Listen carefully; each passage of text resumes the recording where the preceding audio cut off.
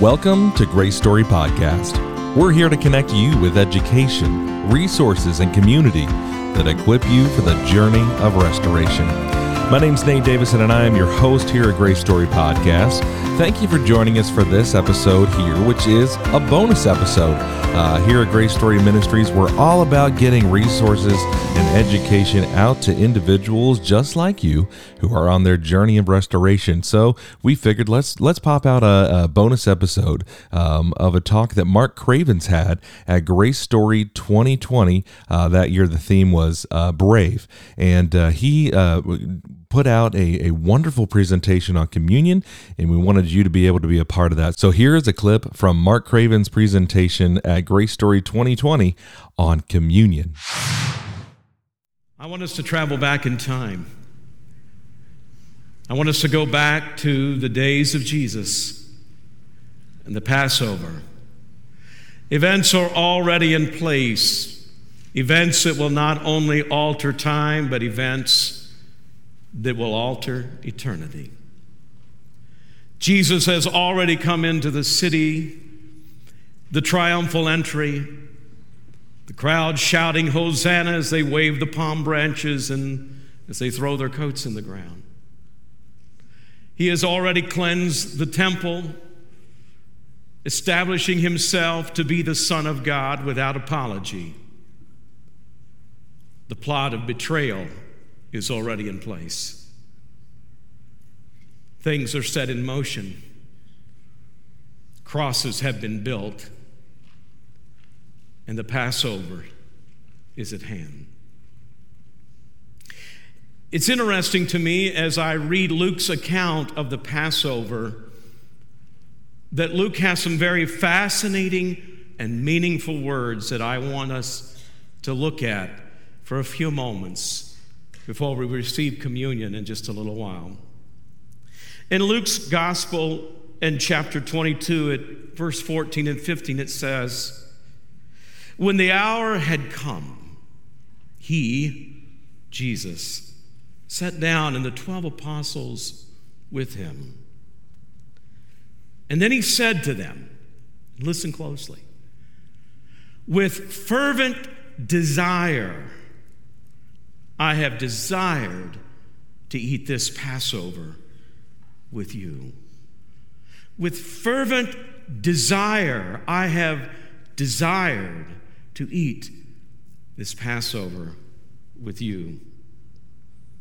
One translation says it like this: I have earnestly desired to eat this Passover with you. Phillips, I love his translation, and he says it like this: with all my heart I have longed to eat this Passover with you. Do you catch the power of those words? Do you see that in Jesus' heart, this yearning, this longing? I mean, this word desire is so powerful that in other passages of Scripture, it is even translated as lust and covet.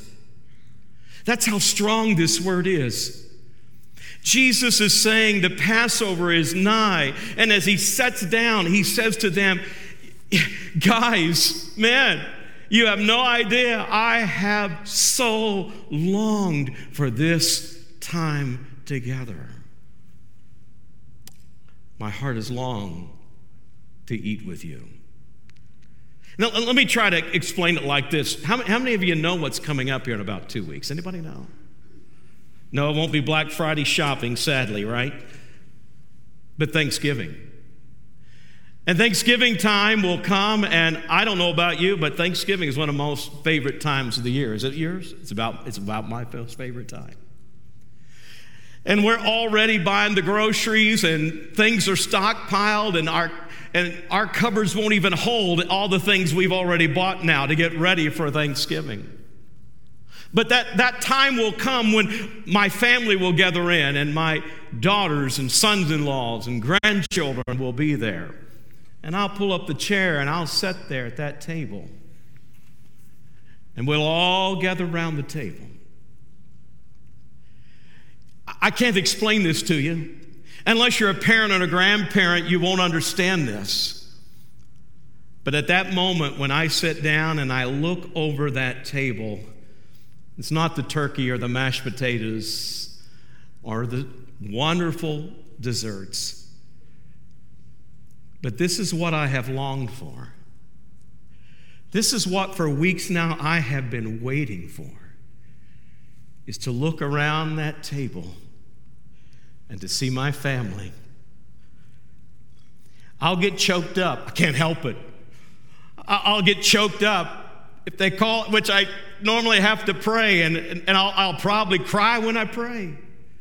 But you see, I have so longed for this meal, this time. It's astounding to me, it's amazing to me that the God of the universe says to people like you and me, oh, how I have waited and longed to have this meal with you. Who are these people? I've went back and I've looked over and I've reread this account. There's a lot of stuff going on in the upper room. There is, in the upper room, there's a lot of confusion in the upper room.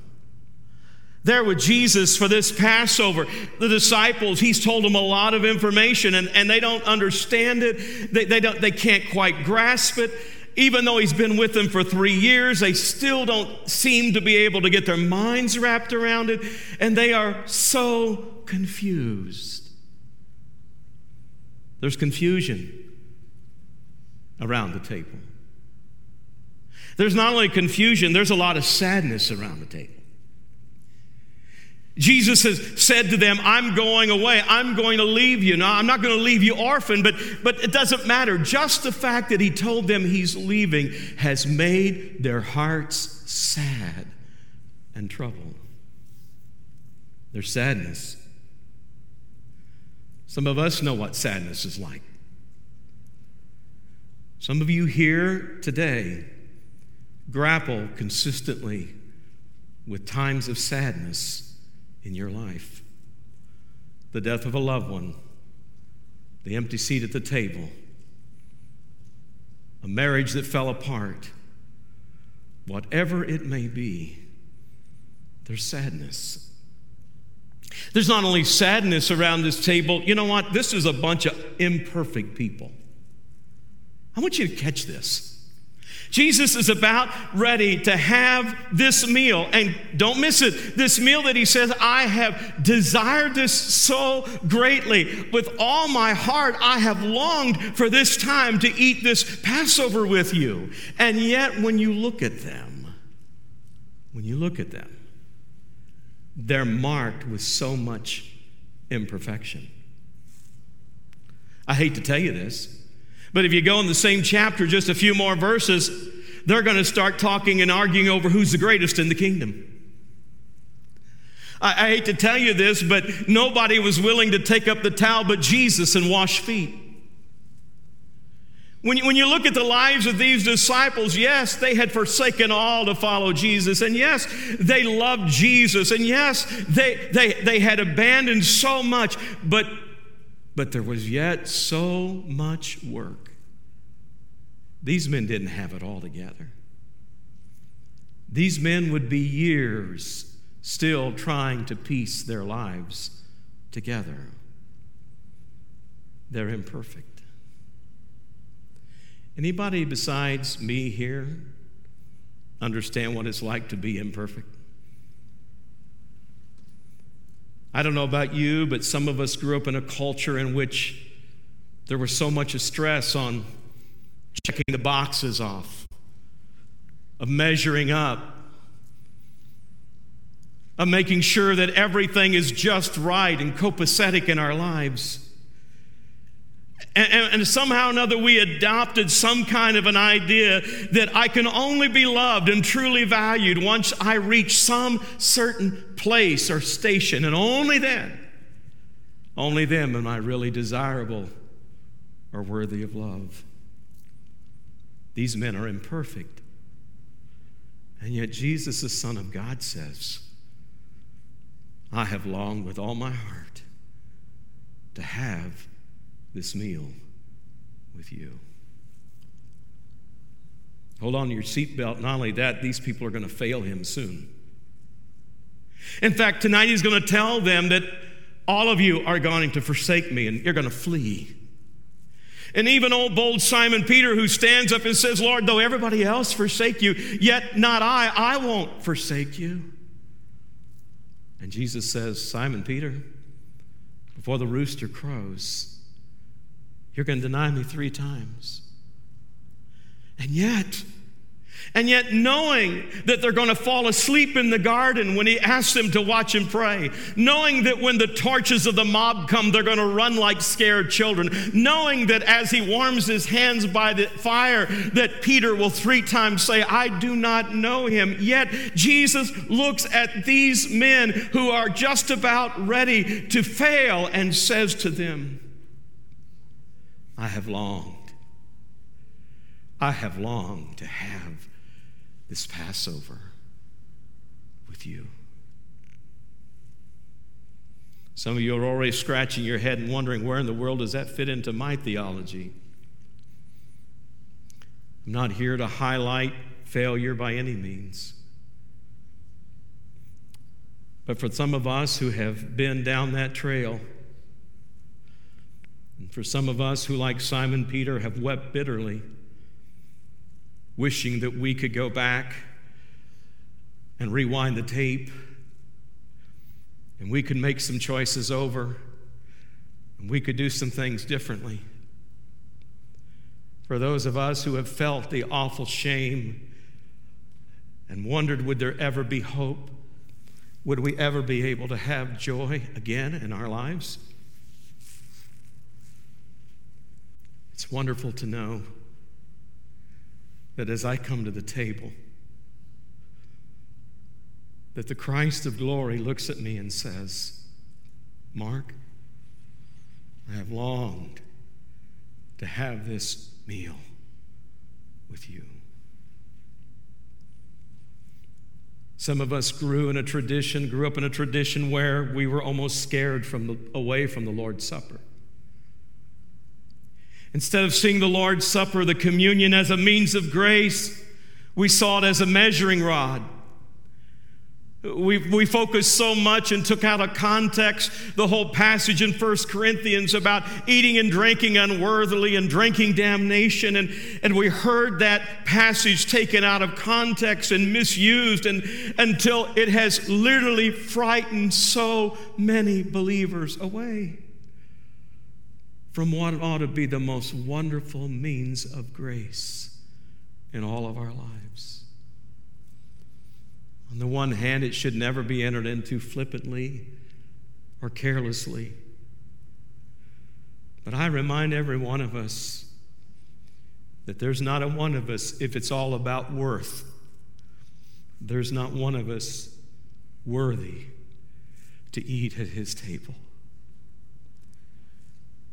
But the wonderful good news of this is that the Christ of glory says to those of us who are broken and in the process of being healed, for those of us who have checkered pasts and things in our lives that we wish so much we could undo, and those of us who are struggling to find our way, we want to serve him. Our heart's desire is to love him and serve him. And to think that he looks at you and he says to you and I, with all of our imperfections and our brokenness, and says, I have longed to eat this meal with you. I wish somehow, before we walk out these doors, that somehow you could come to grips with the realization that that is the Christ of this book, and that's the Christ who came into this world. In fact, when I get over to the book of Revelation and I read about the Laodicean church, a church that is so dysfunctional and needs to repent and whom the Lord is angry with, yet he doesn't close that letter without saying these words. Listen what he says. Behold, I stand at the door and knock. If anyone hears my voice and will open the door, I will come in and what? I'll come in and eat with him, and he with me. That's the Jesus who says to these disciples, with all my heart, I have longed to have this Passover with you. You sit there and you wrestle with the whole concept of why would he long to be with me? You can look to the right or to the left and you can say, you know what, I can see why he would long to be with them. But why would he want to be with me? With my baggage and my background, my brokenness? Why? Hear his words. Here's why I've wanted to do this with you men, feeble and frail as you are. Here's why. Because as he took the bread, he broke it and said, this is my body that's given for you. And he took the cup after the meal and said, drink this. This is the blood of the new covenant that is shed for you. The reason I have longed for this moment, the reason why I want you to come to this time to the table, the reason why I wanted to have this Passover with you is because I'm not here to highlight your past or your failures or your brokenness or any of that. What I'm here at the table to tell you is that there is one here at the table who longs to be with you because he wants to tell you, I'm giving my life for you. My body, my blood. I'm doing this for you. Jesus himself said, no greater love hath any man than this, than he laid down his life for his friends. Calvin Miller said that from heaven's point of view, that the cross is heaven's Valentine stained crimson red, that says not only I love you, but here's how much I love you. So we look back in history, the communion was always a means of grace. In fact, if you go back and read the invitation that has been the invitation of the church for 100 years, it reads like this: you who do earnestly repent of your sins and are in love and charity with your neighbors and intend to lead a new life following the commandments of God and walking from henceforth in his holy ways, draw near with faith and make your humble confession to Almighty God. You see, before we ever had altars in our churches, we had communion tables because they saw the time of the Lord's Supper as a time of coming before God in your brokenness and your humility and your penance and saying, God, here I am. I want to walk with you. I want to live with you. And hear him say, I have longed to have this meal with you. Just a few moments, we're going to partake together of the Lord's Supper. I wish somehow I could help you to see it, not as something to be scared of or fearful of or to feel unworthy of, but to realize how much he loves you and how much he longs to be in this moment and to share with you. So much to be processed and understood and heard on all of these presentations. We're very grateful that Mark Cravens was able to be with us that year and share on communion. If you enjoyed that, head on to GraceStoryMinistries.com and go ahead and subscribe to the newsletter so you can be notified and updated when these episodes become available, and especially when the archives become available for you to view. We will be back soon into your feed with another episode, so make sure you subscribe to this podcast wherever you get your podcast. Share this with a friend. Make sure that they get in on all of these great resources as well. We hope to see you next time. There is no us without you, and we love it every time we hear from you. So we'll be praying for you on your journey of restoration, and we'll see you next time.